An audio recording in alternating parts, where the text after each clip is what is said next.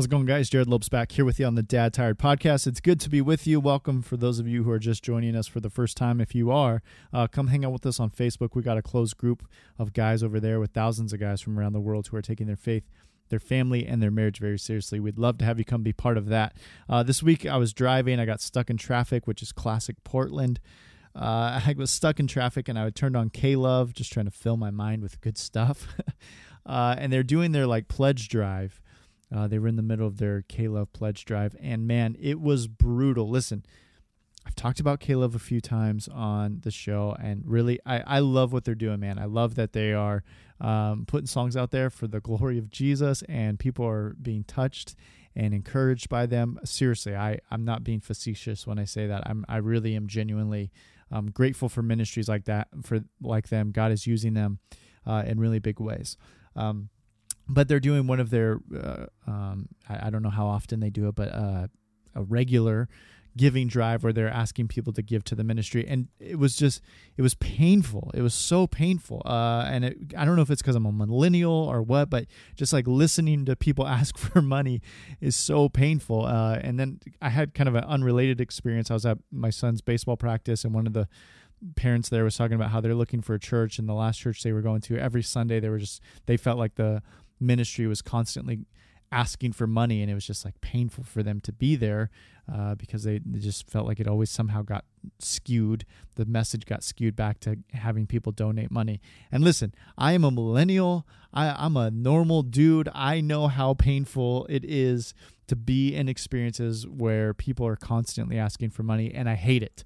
Money is it just sucks. It's a really frustrating thing, but it's a necessity. So I get why Caleb does it. I get why churches have to ask for money and all that. Anyway, my point is this: I have never taken a penny from Dad Tired. I don't plan on having any kind of big salary from Dad Tired. Maybe one day if I can focus all my time and energy on it, great. But the reality is, and this is, by the way, for those of you who have been part of Dad Tired for the last while, and you consider yourself like a member of our little community. The reality is we need money. We need money to do everything that God's put on our heart to do.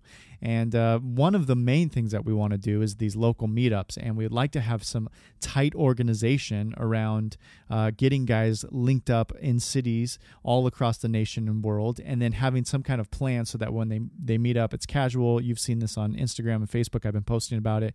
It's casual, and it's just a chance for guys to meet each other, but also there's a little bit of intentionality, so guys aren't just sitting there staring at each other being super awkward. There's some intentionality around it. So I need help, man. I need help of people organizing that. I need help. We need to cover some travel stuff. We need to cover printing costs for materials and graphic design work. You guys, I don't have to explain things to you. You guys know, you all have jobs, you all have houses and money and budgets and all this stuff. You know that in order to get things done, it costs money, for better or worse. And so I'm the annoying guy on, sorry, not the annoying guy. I'm the same kind of guy on Caleb or whatever, the pastor that's going to put out a plea. If you believe in Dad Tired, if you believe in the ministry, if you've been part of it, and you believe that God is using Dad Tired to reach men all around the world, which he is, I could send you email after email, forward you these emails of guys whose lives are being changed through Dad Tired, then would you just consider giving? So I'm just going to throw it out there. If you've been touched by Dad Tired, if you believe in what we're doing, would you consider giving? Listen, if every one of you gave $1, if every one of you gave 50 cents a month, all of our expenses would be covered. We could have a robust ministry that would be bigger than Promise Keepers. I don't know if that's true. I don't know how big Promise Keepers was. Anyway, here's my plea to you, man. I don't take a paycheck from Dad Tired.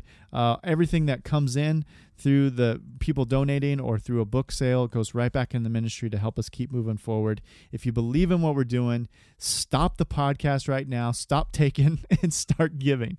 That's my plea to you. So anyway, I love you. Sorry to be that guy. But yeah, give later.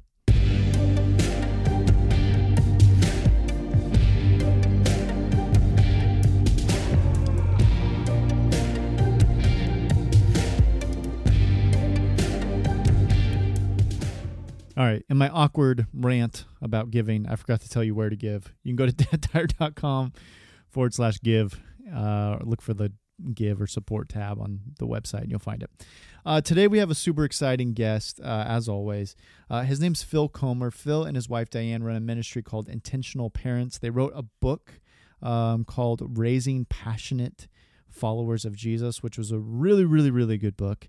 And then I just went to the conference last weekend, actually after I recorded this podcast.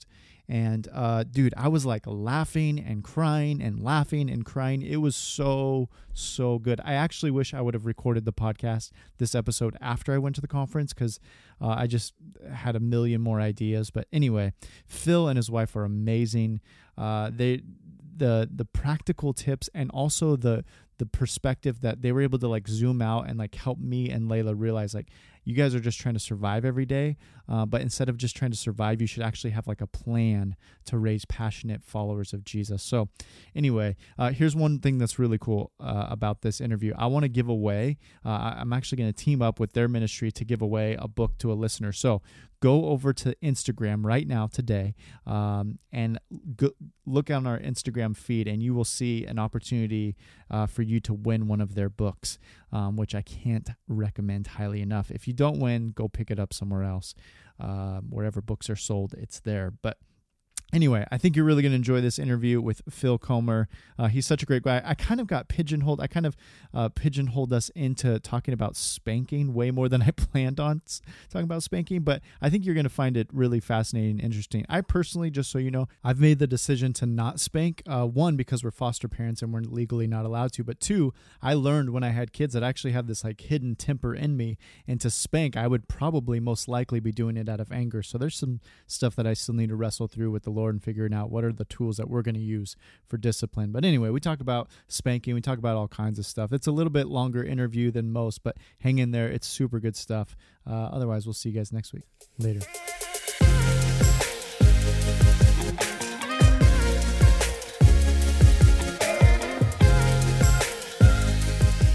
Well, Phil, thank you so much for hanging out with us today. If you would, just take a minute to tell us who you are and what you're up to these days. Yeah, well, hey, my name's Phil Comer. My wife, Diane, and I are up to all kinds of things these days, but one of the major things we're focusing on is a ministry that our church leaders asked us to launch a number of years ago to help especially young parents raising up the next generation of passionate Jesus followers. And we've had the joy of seeing our kids choose to follow the way of Jesus, and now they're starting to lead their own kids to follow Jesus. And so we have kind of birthed a ministry called Intentional Parents International, helping parents say this is your goal, to raise your son or daughter, whatever they choose to do vocationally or however God leads them in their calling, that they'll be full-on followers of Jesus all the days of their life. Yeah. And what's cool is a few months back, we had John Mark, one of your sons, on our show. And John Mark is, as you know, a very well-respected leader in our community, in our city, and just such a gifted author and speaker and teacher. He's one of my favorite teachers. And so he's just such a well-respected guy. And oftentimes we look at guys like him, and we many of us, like young parents, think, man, what was his household like growing up? You know, what were his parents? What did his parents do right? Because I want to learn from them. And the good news is you wrote a book and you kind of exposed all of that. I was laughing constantly as I read through the book. And as you and your wife both talk about John Marcus, he was a strong-willed little boy. It's fun to kind of peek behind the curtain and get an inside look on his life. But yeah, it's been fun to kind of get a behind-the-scenes peek at John Mark's household growing up. Yeah, he just finished reading the book himself, and he said it was strange reading a book that you're in, Yeah. But, he's raising his own kids, so he's reading the book himself. And that was really one of the reasons we launched this ministry. Actually, I credit him with birthing it, because he and I, back in 2004, kind of co-planted what was then called Solid Rock of Jesus Church. Now it's called West Side of Jesus Church. It was never something we talked about doing together. That's kind of a long story how it ended up happening, but God brought some amazing leaders around us. We experienced this amazing move of God, and then down the road, I handed him the lead role, and at that point, our elders were just saying, you both need to stay here and work this out together. And so we had a meeting, like, how was Dad's role going to change? And in that meeting was really interesting. We had a guy who mentors our leadership, who's in his 70s, and he turned to John Mark and said, "Well, you're going to be the lead pastor now. What do you want your dad to do?" I don't want to tell Dad what to do. I mean, just Dad, I just want you to do what you're called to do. All I could say was I feel called to do something for pastors and parents, but I don't know exactly what it's going to look like. And then the guy honed back in on John Mark. You're the lead pastor, so what do you want your dad to do? And in all humility, he said, "Well, Dad, I feel like you and Mom need to teach on parenting." He said, "None of my friends were raised in a home like I was raised in. And we had this move of God at our church where literally hundreds of 20-somethings really decided to follow Jesus passionately. Some of them had made decisions when they were little kids, but now like I am all in." And then a few years later, they're getting married, they're having their first baby, and they didn't have a model. They either their parents divorced or they had broken home situations, or even if their parents were Christians, in many cases, they went to church on Sunday, but it wasn't really lived out in the home. And so they didn't know how to do it. They just knew they loved the Lord with all their heart, soul, mind, and strength, and they wanted their kids to too. So really it was John Mark who said, "Dad, I think this is your legacy." I said, "Legacy?" I'd never thought of my life in terms of any kind of legacy. I've had the joy of, being involved in all kinds of amazing ministries. But anyway, that's how it was launched. Our elder said, "Yes, we need this. So, start off and do it for our own church." And so the thing was birthed really at his kind of push and our elders' confirmation. And so it took us a long time to put the conference together. We started with a conference, and then we needed to write the book because there's a lot of things we didn't have time to cover in the conference. But I couldn't have done it personally if my own kids weren't walking with the Lord. There are pastors whose kids are wayward and they can just continue on, and I think that's a personal and individual decision. But for me, as a first generation follower of Jesus, I thought I can't be up preaching sermons on the family or exhorting people if I haven't experienced my own kids following the Lord. So that was a huge blessing out of which we were able to write, even though there's no guarantees. And we're not saying follow these 10 things and your kid will be the next Billy Graham, Right. Yeah. So the foreword of the book is actually written by Dr. Emerson. How do you say his last name? I always butcher his last name. Eggerichs. Yeah, it's hard because it's Eggerichs. You don't pronounce the S. It's Emerson Eggerichs, but it's a hard spelling. It's got the Eggerichs, but it's just Emerson. Is how people say it. He's an amazing God, and I think has written the best book on marriage out there. I think it's sold 2 million copies. Love and Respect. Right, Love and Respect. Yeah, everyone has heard of that, and there's even a Love and Respect podcast that is super popular now. But I love what he said in the foreword of your book, where he said one of the things that struck him was that John Mark was sitting in the front row of your parenting conference, and he thought, "Man, this must be really good stuff." If his own son is there taking notes on how to raise his children, so it really begs the question. In a nutshell, how do you raise passionate followers of Jesus? What's the secret? Well, I don't know if there's any secret, but before I answer that question, it is really interesting that John Mark was there at our first conference. But even before that, when we planted the church in 2004, we had, just pretty quickly, just hundreds of 20-somethings, but also lots of young couples. And my wife taught a Bible study for young moms. There's about 60 of them. And it was a lot of the material we now teach together called Hearts on Fire. And John Mark, his wife Tammy, was getting ready to give birth to Jude, their firstborn. And he asked if he could run sound for his mom and take notes. And so as a dad, I step into the room and I see my wife teaching, and I see my son just frantically writing down everything his mom is saying. And I'm telling you, as a father, there's no greater thing than that. But anyway, my wife fits that, and she said, "I don't ever want to do this again unless you do it with me, because we have to get the dads there."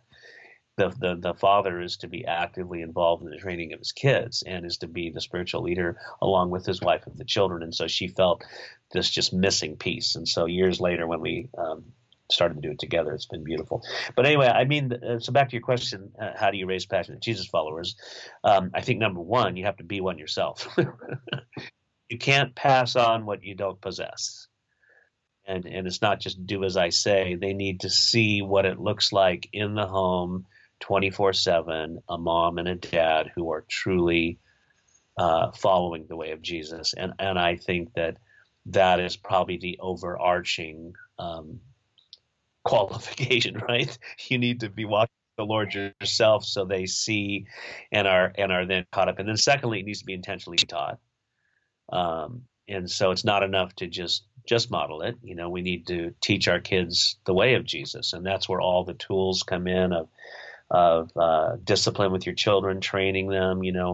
Proverbs 22:6, train up a child in the way he should go. Those are all the times where you teach it's in the home that all the skills for life are to be learned: how to forgive, and how to partner together, and how to work, and how to be generous, and how to model love and respect. It's all to be learned in the home. The home is like a world in miniature. And so modeled and then intentionally taught are super, super important. I heard somebody say once, a parent's life is a child's guidebook. And so I think they're watching dad to see what does this look like. Yeah. And you one thing I thought was really interesting in the book is when you talked about how one generation experiences God, the next generation knows God but doesn't experience God, and then the third generation doesn't know or experience God. And that really is referenced from the Exodus, the Israelites, as they were going through the Exodus journey there. Can you kind of expand on that thought? Well, yeah, what we're saying there is that, my wife and I, we were first generation Christians saved back in what was, I think, the last great revival called the Jesus movement in the 70s. We both were a product of that.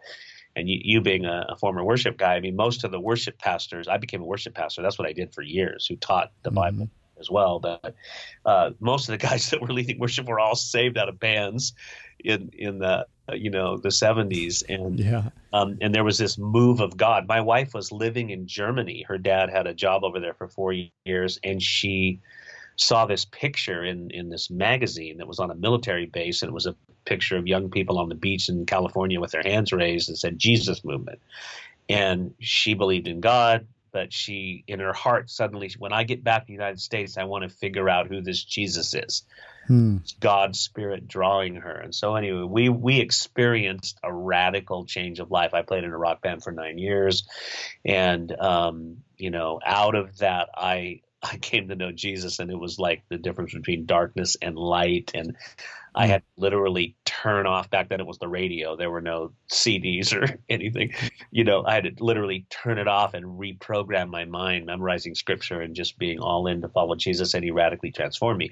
So if then I have children and I just take them to church on Sunday, and they, go to Sunday school, or they go to Awana or whatever, and they learn a few Bible verses, but I'm not living it out in front of them, and church becomes a Sunday thing to them, then they're going to know about God, but they're never going to experience him. So you want your kids to see a vibrant and living walk with God, just like Jesus had. His relationship with his Father wasn't stagnant or distant. It was alive and vibrant. He'd get up early in the morning and spend time with his Father. And when they grow up for years and they get up and mom's already up with a cup of tea, reading her Bible in the chair, and they see your walk with God, and they then not just make a religious decision, but actually experience the Lord. And of course, this takes time.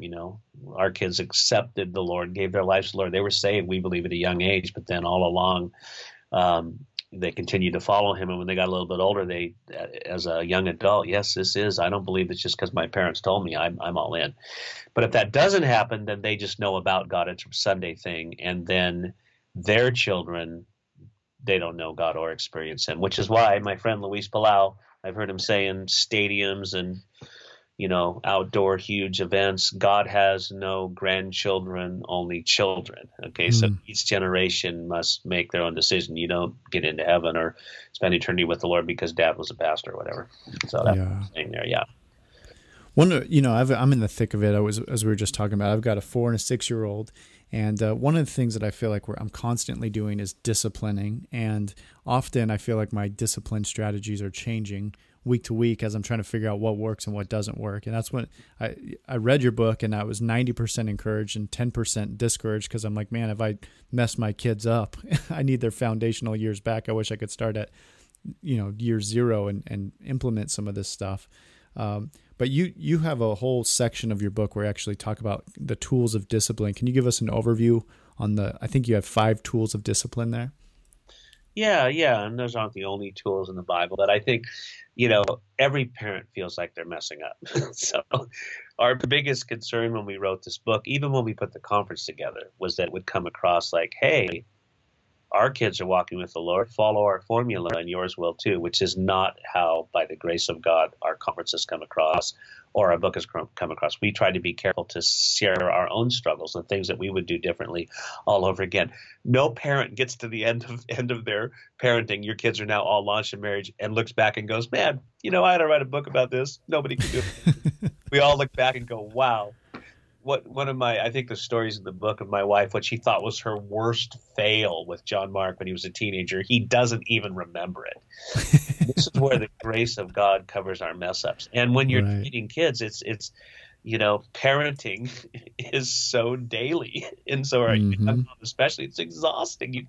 You can't take a break. I remember my wife used to say, "I can't even go into the bathroom alone. My toddler's knocking on the door, mommy." So true. And sometimes you feel like it's not working, but it is working. It's brick by brick by brick by brick, month by month and year by year, as you live out the way of Jesus, and as your kids see it, and as you even your fails, they see you lose your temper, and you lean over to your 2-year-old and say, you know what, Daddy, that was anger, and I asked God to forgive me. Will you please forgive me? When your 2-year-old looks at you like, what? Yeah. Right. You're modeling for them that you're in process too, and you live under the lordship of God, and that's how they're going to learn how to do that. So, I think that sometimes you feel like, man, I blew it, and I just think we all blow it. And I think we're all, we've been saved, and we are being saved, and we will be been saved from sin. We are being saved daily from the power of sin in our life.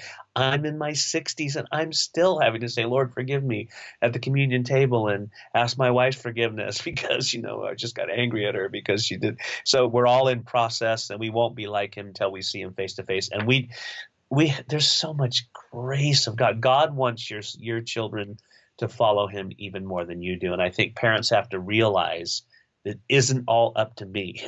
I'm partnering with the God who is after my child. Jesus came seeking and saving that which is lost, and he's pursuing your son or daughter. He wants to use you as a tool in his hand.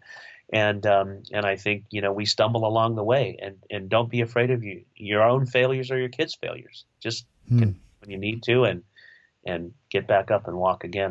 And I think my wife would say that probably a lot of our kids' reason for seeing how authentic Jesus is when my wife, some people know her story, she's written another book called He Speaks in the Silence. My wife started losing her hearing in her 20s and then went completely deaf. And initially she was angry at God, and she had to process all that. The elders prayed over her, and she was healed, but not physically. God told her, I'm not going to heal you right now because I have a greater purpose for you. And now she says what she thought was the worst thing about her is the best thing about her, to the point if God said, would you like your hearing back, but you're going to lose your intimacy with me? She'd say, no, don't give me my hearing back. Wow. So our kids watched that struggle. They saw their mom walk through disappointment, some suffering, and come out refined and beautiful. And so when you're a kid and you're living in that, how's that not going to affect you? Of course it does. So none of us are perfect. Yeah, but that's encouraging, man. When they see us run to Jesus instead of away from Jesus, they're going to learn from that too. Yeah. That was great, man. That's encouraging. Can you give us an overview of those 5 tools tools. Yeah. The first one was a gentle correction. And this is the first thing. Parents do this all the time, when your son or a lot of just talk about siblings. Okay. You see your sibling. Yeah, that's where it all begins, right? When your brother or sister's mean to the other one, and you say, and you give a gentle correction. This is what the Holy Spirit does in our life. All right. The Greek word actually translated correct in the New Testament, one of them, it's used of the Holy Spirit, who also gently comes alongside when we're getting ready to say something we shouldn't say or lash out in anger. And there's that gentle voice, don't say it, don't do it. And so I think a parent, that's the first tool. And if your child responds, hallelujah, that's all they need. God's doing that with all the time. The problem is we're not listening sometimes. But if your child doesn't respond to the gentle correction, then there's a time for a loving rebuke. And the word rebuke in the New Testament, it's a strong warning. It's to admonish strongly. And so as a parent, it's not yelling. Some of us had parents that just yelled at us. My parents didn't. Diane's parents, especially her mom, were more the angry, letting anger come out, especially her mom, who's with the Lord now. And God changed her a lot too when she really started following Jesus. But every kid knows when mom and dad's tone is more firm. It's a look in the eye. You better stop that right now. Okay. Mm-hmm. And I think there's a place for that. God does that with us when we haven't listened to him the first time because we're not paying attention. Because he's a loving father, he will be stronger with us. And you'll feel, I'm sure you felt it, I have, almost this stronger conviction. You know it's God because it's filled with love. It isn't what Satan's is always, you're unworthy, you're a scumbag. Those kind of accusations don't come from God. God is a loving father, but there's a time when he brings us a loving rebuke. And the key there as a parent, if you have to rebuke your son or daughter, you need to be sure it's a loving rebuke, that you're not giving an angry rebuke, because if you're angry, sinfully angry, it's not going to accomplish what you want it to accomplish. That's why James chapter 1 says the anger of man does not achieve the righteousness of God. So it doesn't bring about the result that you want. And that's a principle for life. If you're a supervisor of somebody and you've been trying to get an employee to do what they're supposed to do and they're ignoring you, and finally if you pull them in and just yell at them, it's all they're going to feel is all your anger, and it's not going to accomplish what you want. But if you can bring a loving rebuke, then sometimes that's all it needs, right? And the third tool is our favorite tool, and the one that I think is the most powerful tool for any parent is the tool of encouragement or exhortation. Paul told Timothy when he was pastoring the church to preach the word, and then he said, reprove, rebuke, and encourage with great patience and instruction. And those are where we got the first three tools. Even though they were written to a young pastor about his church, the church is a family. We're all brothers and sisters in Christ. They're tools parents can use too. And the tool of encouragement is powerful, where you look for character qualities, things they do right, and you cheer them on.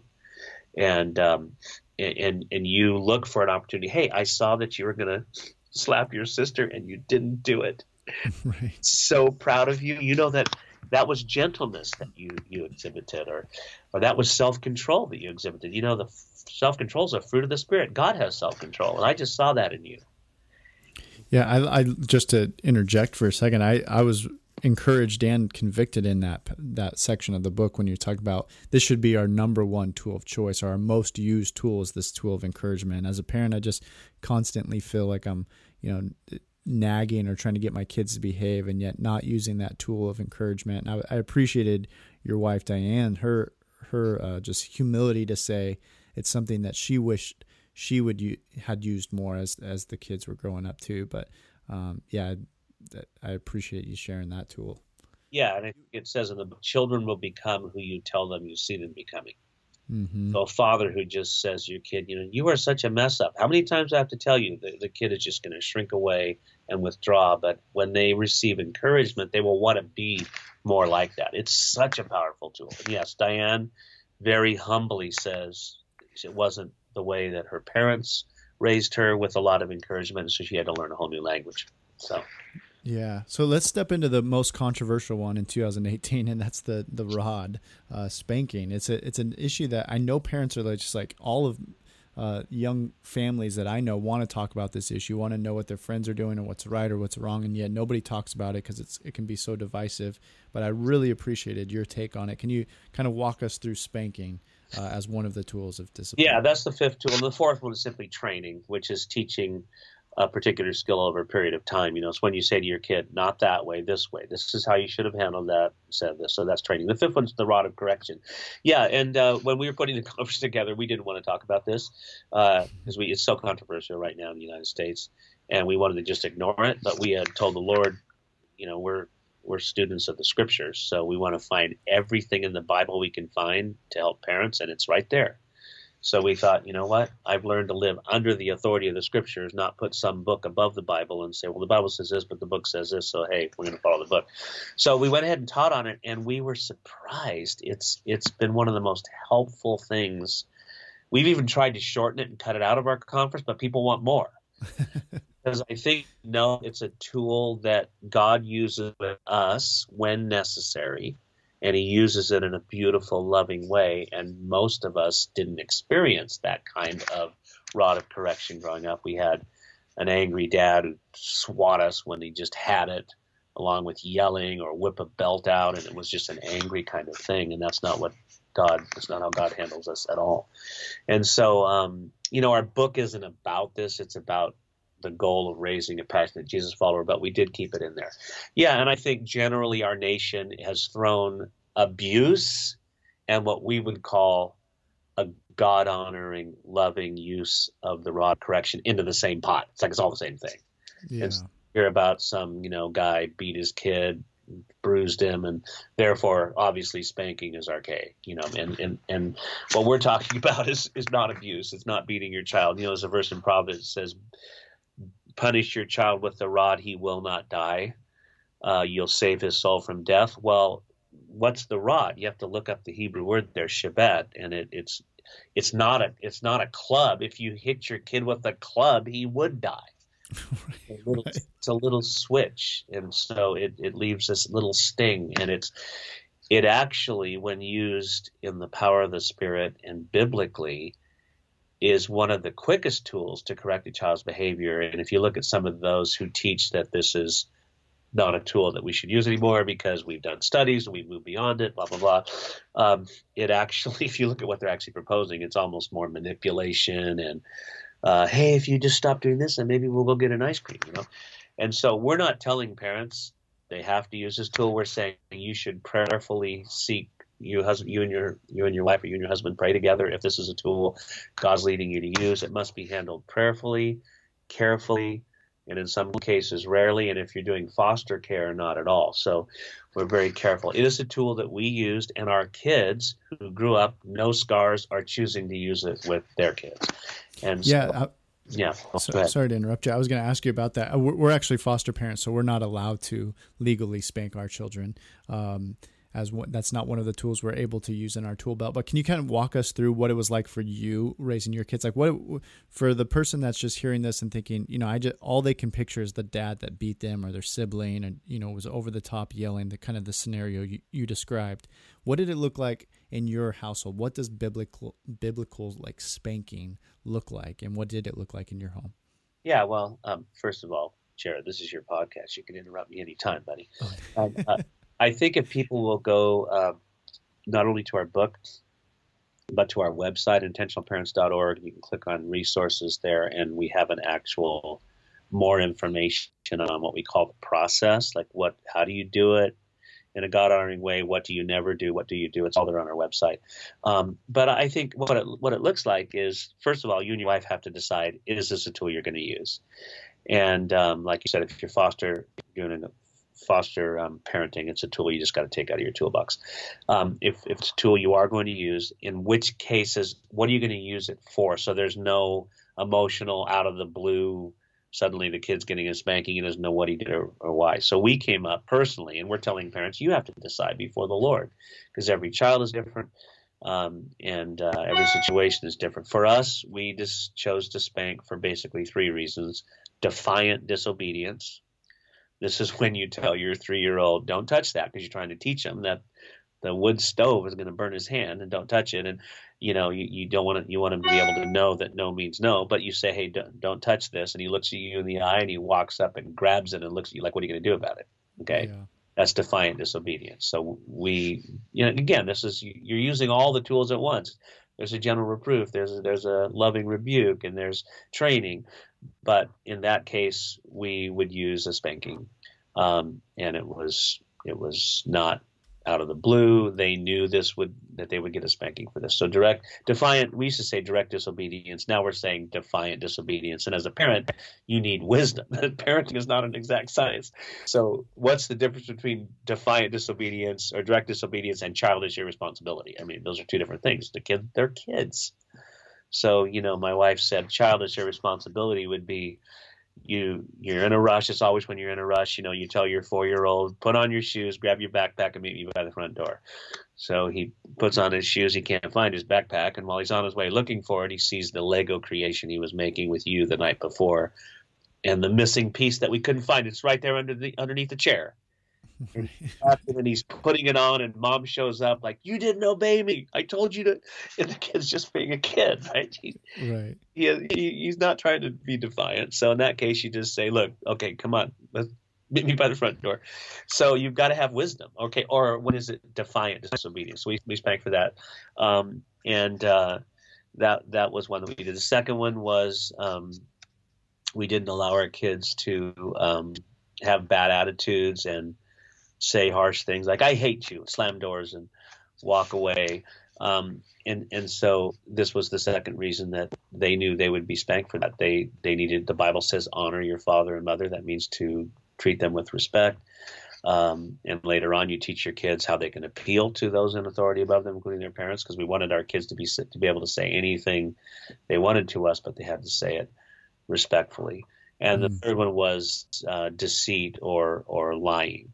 And this didn't happen very often with us, but occasionally, if they knew, and we would only spank for that if we knew that they were lying on purpose to get out of something. And so it wasn't an out of the blue kind of thing. And then the process was, first of all, we made the decision, yes, they're going to be spanked for this. And then secondly, it's in a private, never in anger, never with your hand. It's interesting. The Bible talks about using a rod. Your hand should be to comfort your child and welcome your child. You want your kid cringing when you lift up your hand. So I think that's why the Bible talks about using a designated object. With young children, a little paint stirred like a stick you'd use from Home Depot to stir paint with works really well. Somebody come up to our conference and said, this is really helpful, all this stuff on spanking, but what is a pain stick? No, I said paint stick with a T, Yeah. And tell them why they're going to get a spanking and have them tell you. So why do you need a spanking? They won't like that part, but they already know. If I hit my sister, I'm going to get a spanking because you're training your little boys how to honor women and treat them with respect. And then you spank them, and we used 2 swats. And then if they kicked and screamed to get away, they knew they got a 3rd swat. And then you're not done that. Then you pray for them. We say don't ask them to pray. That's too much to ask. You don't want your kid to just pray some rote prayer because I have to pray now. That's the last thing we want to do is raise up Christian kids or kids who, know how to pray the right prayers, just the right words, but they're not really following the Lord, but to pray over them, just prayers of blessing. And then, sometimes they need to go ask forgiveness of their brother or sister, whatever. But then at the end, I just say, never bring it up again. Let's go get an ice cream. Yeah. And that's the beauty of it. That's the way God is with us. When we go to the communion table, we say, Lord, I blew it again. I confess this to you. Confess just means I agree with you. I was an idiot. I shouldn't have done it. Will you please forgive me? God doesn't say, well, you better go to your room for a half hour and see if you're really sorry about that. No, God says, yes, forgiven. Let's go, my son. Let's go, my dad.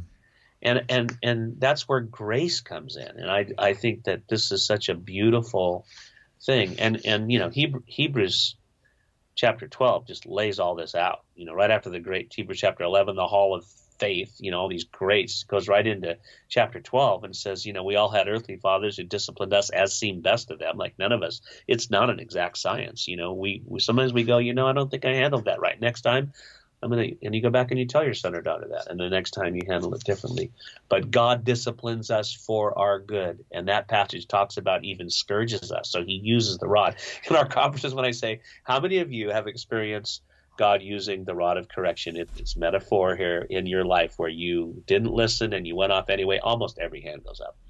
Yeah. We all know what this feels like because we felt so loved. God's love will not allow him not to discipline us because he so wants to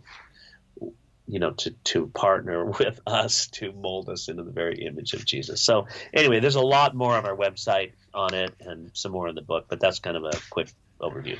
Yeah, and one thing that I appreciate in the book, you actually put like this visual, a picture there of a pie chart, and broke up those 5 tools of discipline, and the rod of correction, the spanking, was the smallest sliver of that. And you said in the book that this should not be your number one tool, your most used tool. And going back to the encouragement and the exhortation of your kids should be the most encouraging thing. So just to continue, I appreciate you sharing that in detail and kind of walking us through how you did it, but also for those people who will maybe it'll feel uncomfortable for them to listen to that. Again, you're not recommending that this is the one thing that every parent should be using, but maybe just one tool to consider in their tool belt. And that's what we're saying. I think each couple has to decide. And if you choose not to use this tool, then you're going to raise your kids without that tool. But we believe it is a biblical tool, but every parent must decide. But again, we're not like, we're definitely saying exactly what you just said. It must be handled prayerfully and carefully.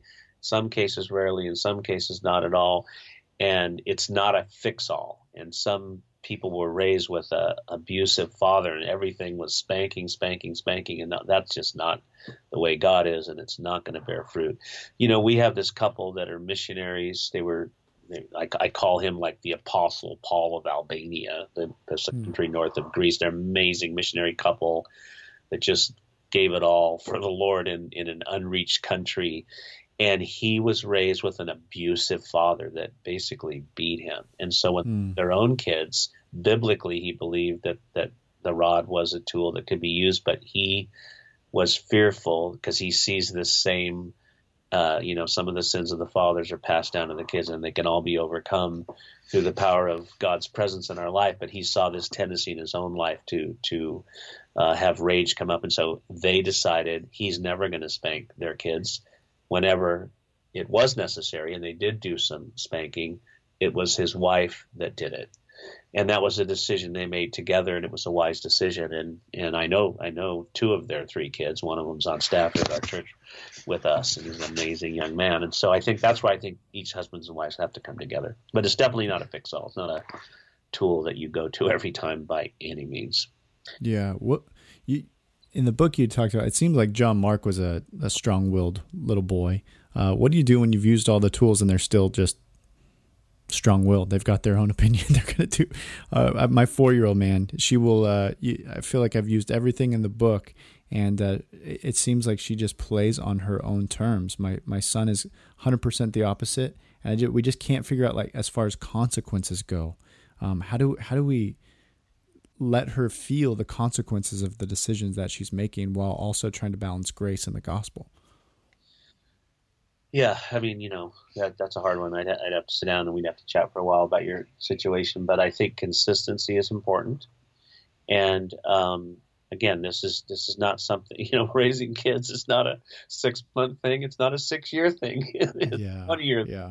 So I think, you continue. And just to give you a little hope, and also prayer. I mean, we haven't talked about prayer yet. I mean, how would you even think about raising a godly child without bathing them in prayer? I mean, Right. Prayer is like putting the roof on over your child.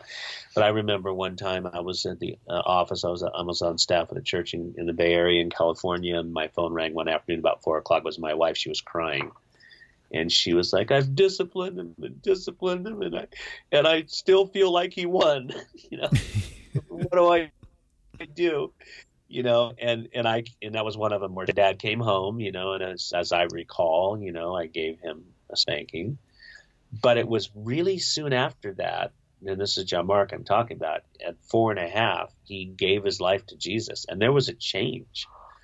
And I think it was the combination of consistent discipline, not giving up and say, okay, fine, you take over, you just control us. That's a disaster.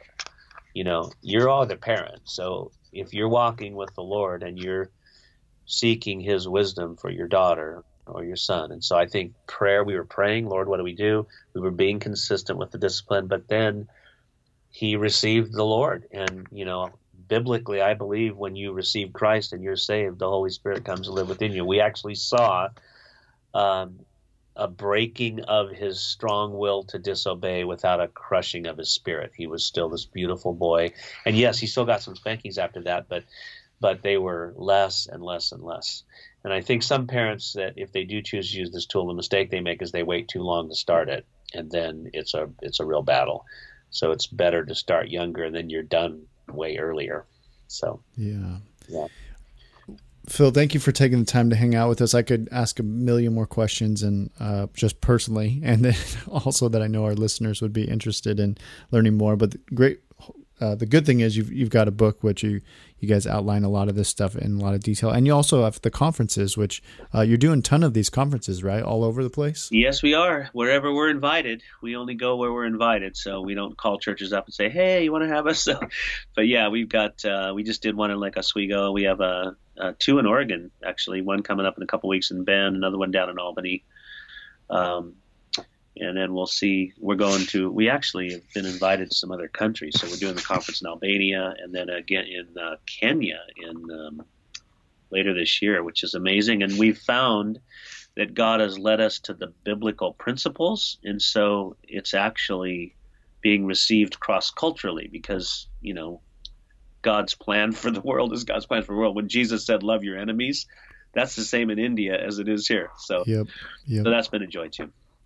Yeah, well, we have listeners and even a lot of pastors who listen to this. So I encourage all of our listeners to either tell your church about it, or if you're a pastor, this is such a great conference. I actually haven't been, even though we're kind of neighbors. I'm here just down the street from you, but I'm going to try to come to that Bend one just because Bend is beautiful, and I could use some more of this information. So I might sneak into that Bend conference, but we'll encourage our listeners to try to get you at their church. But thank you, Phil, for taking the time to hang out with us, man. It's such good stuff. I really appreciate you doing this. Well, hey, Jerrad, if you come to the Bend one, let me know you're coming, man. You can come as our guest, okay? Oh, geez. Okay. I will. I'll look up the dates as soon as we're done here and let you know. Okay. Thank you. All right, Phil. Thank you so much. Have a good rest of your day, and I appreciate your time. All right. Bye-bye.